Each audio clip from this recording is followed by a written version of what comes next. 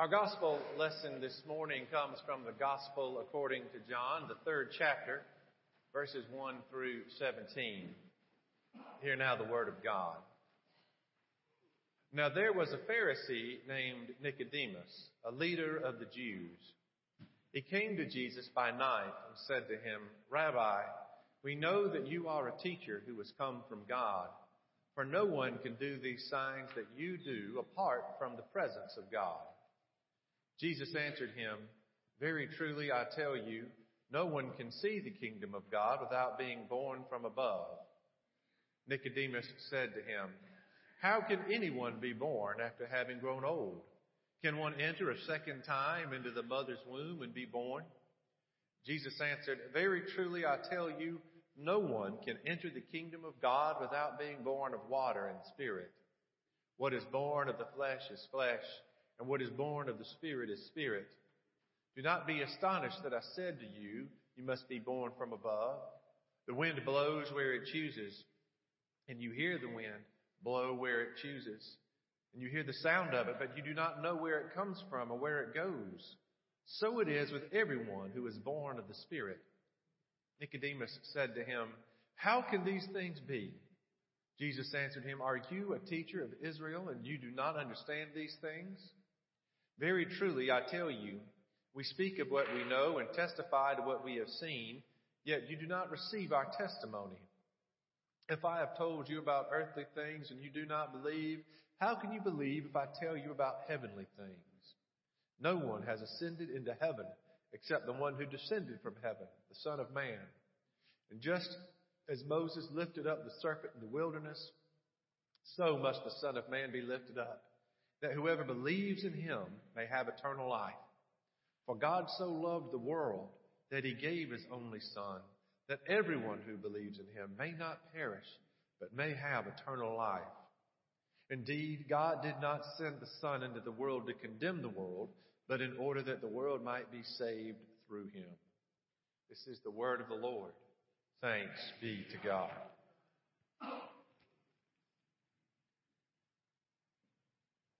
These are always difficult verses for a lot of preachers, myself included, I think, to come to. But is it because these verses include John 3:16, probably the most well-known verse in the Bible. You've seen it painted on signs at sporting events. You've seen it painted on people's faces even. You've heard it so many times. Many of you, if you're like me, may even have trouble reading it in a newer translation like the New Revised Standard Version I just read, because in your brain, even though you don't read the King James Bible for your private study, you still want to say those words in King James English. But I want us to think this morning about these all-important words in a new way, because I think when we take John 3:16 in the broader context of the whole set of verses and this encounter between Jesus and Nicodemus, they take on a even deeper meaning. Let's look first at sort of what's going on. We're introduced in these verses to Nicodemus, who we're told is a Pharisee, which makes him kind of unusual. Elsewhere in the New Testament, the Pharisees are usually antagonists to Jesus. Jesus uses the Pharisees as sort of the foil in much of his teaching. The gospel writers are sure to point out to us those encounters where Jesus seems to sort of debate Pharisees or condemn Pharisees. He uses Pharisees as the bad guys in his parables sometimes. But we're reminded here that not every Pharisee must have been bad, because here comes Nicodemus. And he refers to Jesus as rabbi, meaning teacher, a term of respect. He's acknowledging the religious leader that Jesus is. He says, we know you come from God because of the signs you're doing. How could you not come from God? And he doesn't say these things sarcastically, as elsewhere we see Pharisees speaking to Jesus using terms of respect, but using them in backhanded, sarcastic ways. Nicodemus comes to us as a true seeker. He's a Pharisee, a religious leader. The Pharisees whose sphere of influence was the synagogue. Nicodemus himself would have been a preacher and a teacher. And he's one who is supposed to have all the answers. He's one, Nicodemus is, to whom people in his synagogue would come to with the deep, burning questions. And Nicodemus would have thought that he had it all figured out. He had an answer for every question by the strict system of laws and rules that he and the other Pharisees preached and followed. He was okay with God, and God was okay with him. Yet, when he's confronted with the teaching of Jesus, he has a sense that there's something missing. And so he goes to Jesus. Many commentators note out that Nicodemus goes to Jesus at night, seemingly wanting to be there when no one else can see him, that he sort of sneaks into where Jesus is so that the other Pharisees won't know that he's there. But he goes and he asks Jesus for, help me understand who you are. Help me understand what this all means for me and what I'm supposed to do as a teacher myself. And so Jesus talks about being born again. And Nicodemus becomes more confused. And then Jesus speaks the words of verses 16 and 17. Hear them again. For God so loved the world that he gave his only Son, so that everyone who believes in him may not perish but have eternal life. Indeed, God did not send the Son into the world to condemn the world, but in order that the world might be saved through him. Jesus here is speaking about faith. He's speaking about what he was going to do in the world in his death. About the atoning death that he would have for all of us. And he's saying, and this is good news though, because he's speaking of grace. He's saying when you accept the grace that is offered through Christ, these words come true. That through the death of Jesus, we can have eternal life by having faith in him as the Son of God and having a relationship with him. Then we can be made right.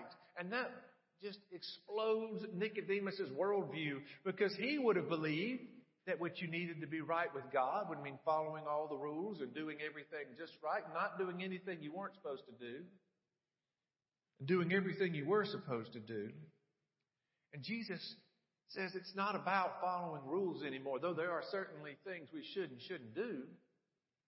But Jesus changes things and introduces us, though he doesn't use the word grace, to the idea of grace. That through Jesus and through faith and belief in Jesus, we experience the grace of God and we can be changed. That's not what Nicodemus was looking for. I think Nicodemus probably came to Jesus with some expectations of the kind of things Jesus would say. Yet when Nicodemus gets there, Jesus says things that are totally unexpected. And I wonder if that set Nicodemus' life on a course he never would have expected it to go. Our expectations are heavy for us, because Nicodemus had expectations for himself. He had expectations for who Jesus would be. And in talking about a second birth and talking about God's love as he does in verses 16 and 17, Jesus says everything you expected, Nicodemus, is not going to happen. How many of us have dealt with that, though? Sometimes our expectations for what our lives would be or could be or not how they work out. Think about how you thought your life would be when you were a child or a teenager or a college student starting out in life. And how does it stack up against what happened? When I walked across the stage and got my Wofford diploma, the last thing in the world I thought I would be was a United Methodist minister. Yet here I stand. And I'm really glad that's where I stand. My expectations for myself were not what God had for me to do, but through a process, here I stand. Do you have things in your life that you were sure were going to work out one way and they worked out another? And maybe even at the time it seemed like a bad idea, but you can see in hindsight that it was exactly what was supposed to happen? I wonder I wonder if that's what Nicodemus started to deal with that day or that night when he left Jesus. The expectations he had for himself began to change, but change for the better as he followed in what God had for him to do. Because Jesus certainly gave Nicodemus some unexpected stuff. He's having a hard time, Nicodemus is, understanding what God's grace is really about because he's used to thinking in terms of religious structure. Sometimes we just can't know what's going on. Sometimes we just can't know what's next. That God doesn't guarantee any future circumstance. He doesn't guarantee uninterrupted prosperity, but we can trust that God will lead us through whatever circumstances we face and that God will work to make the best out of whatever happens, even in the face of difficulty. We can trust that God, having given us His grace, will by His grace work within us to make us more like Jesus, to draw us closer to Himself. We must be open to the idea that what God has for us or wants us to do doesn't necessarily conform to our expectations. Nicodemus received that shock. And I think John underscores for us Nicodemus' shock because you may have noticed we don't have Nicodemus' response. We're just told he left, and that's the end of it. You know, in the movie version, as we play it in our heads, maybe we see Nicodemus fall at Jesus' feet, call Him Lord, and take His place as one of the disciples. But we don't know what happened. We have no idea. And I think that's important. Stick a pin in that idea because we're coming back to it. One of the things that Jesus uses to truly shatter Nicodemus' expectations is this idea of second birth, of being born again, which Nicodemus points out is flatly impossible. But Jesus then uses as a way to say, I'm not talking about a literal physical second birth. I'm talking about a spiritual rebirth. In formal theological language, we call that regeneration. Where something, when God gives us His grace, when we respond in faith to Jesus, that something that was holding us back from God goes away and something better and new takes its place. That's a high and mighty theological concept, but maybe it's something you can relate to on a more down-to-earth level. That we can remain the same person, yet we can be essentially in a way changed by what we go through. Some years ago, I was invited back to preach a revival at my home church.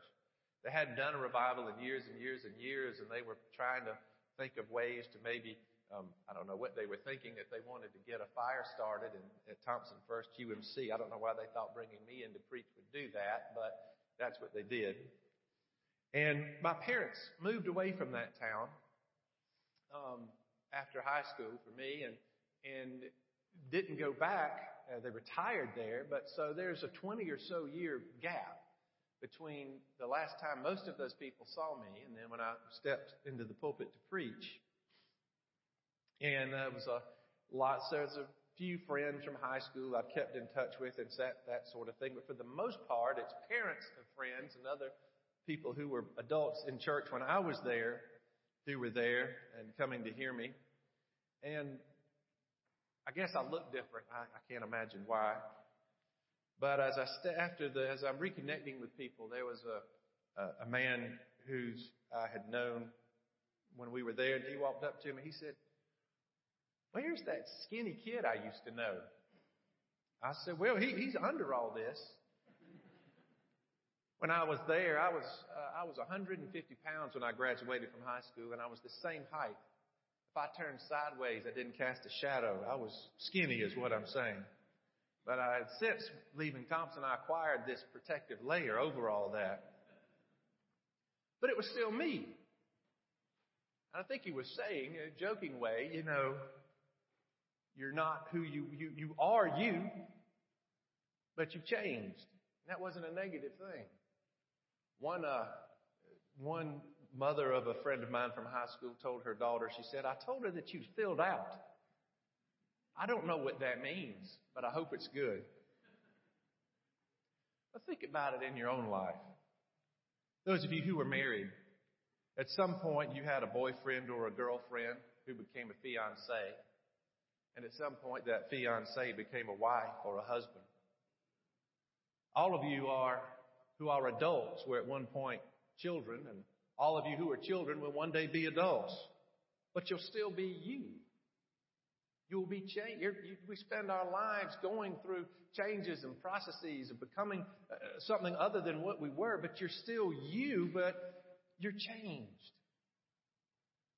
I think of the story of Paul, who we just heard from when we had our epistle reading from the book of Romans, which comes to us as a letter from Paul to the church in Rome.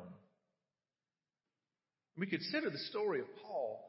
Paul was a persecutor of the church. We know from Acts that he was involved in the death of Stephen, who was the first Christian martyr. In my mind, he was at the edge of the crowd, stirring up a lynch mob. Stephen is killed under Saul's leadership, because then he was called Saul. Under his leadership, persecution in Jerusalem became so pronounced that Christians began to leave Jerusalem. While he was leaving Jerusalem on the way to Damascus to persecute Christians there, while along the way he had a radical conversion experience. Not only did he become Christian, but he was also called to religious Christian leadership. He was called to the ministry, to use our words. And he goes back to Jerusalem. And I always, in my mind, if I could pick 2 or 3 places in the Bible to be and observe firsthand, this is one I would want to see. When Paul went back to Jerusalem and he walked into the room where James and Peter, who were the leaders of the Jerusalem church, were sitting. And he walked in and said, "Hey, I'm one of y'all now. And also, I want to be in charge of some stuff. And I'd like you to help me understand what that would be." Did James and Peter, I imagine, did they want to run away? Were they ready to defend themselves? Were they inclined toward violence? I think about them, but I also think about how did Paul feel? Knowing who he was and knowing what he had been, yet walking into that room and taking a mantle of leadership. All of us have things we would do over. All of us have things maybe we wish we could undo or unsay.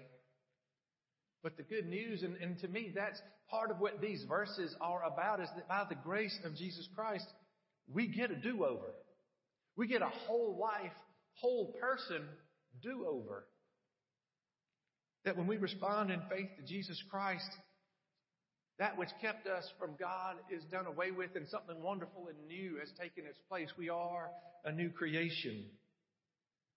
But God loves us so much. Maybe you've heard the expression that God loves us so much that He accepts us and loves us where we are, but He loves us too much to leave us there. God continues by His grace to work in our lives even after we come to faith in Jesus. So that it's not a once and done sort of thing, that because we continue to mess up. We continue to do things in our lives we shouldn't, to say things we shouldn't, to omit to do things we should have, and God knows that. And so God's grace continues to work within us to lead us toward a life that's more like Jesus.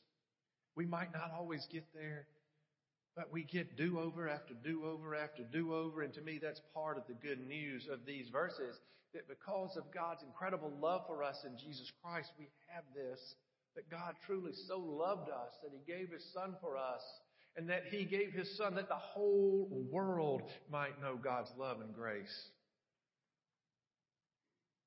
And so we come back to Nicodemus. Remember, I pointed out a moment ago, we don't have Nicodemus' response.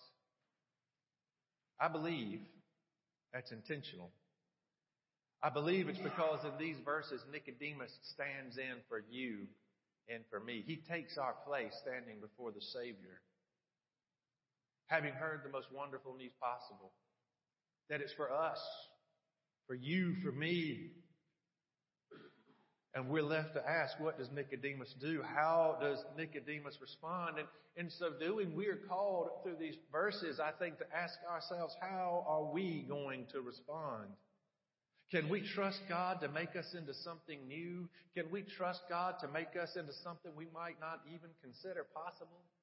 Can we trust God that His expectations for us and our expectations for ourselves might not be the same thing? Can we trust God to lead us into being something more? Can we trust God to lead us into being who He's called us to be? Will you pray with me?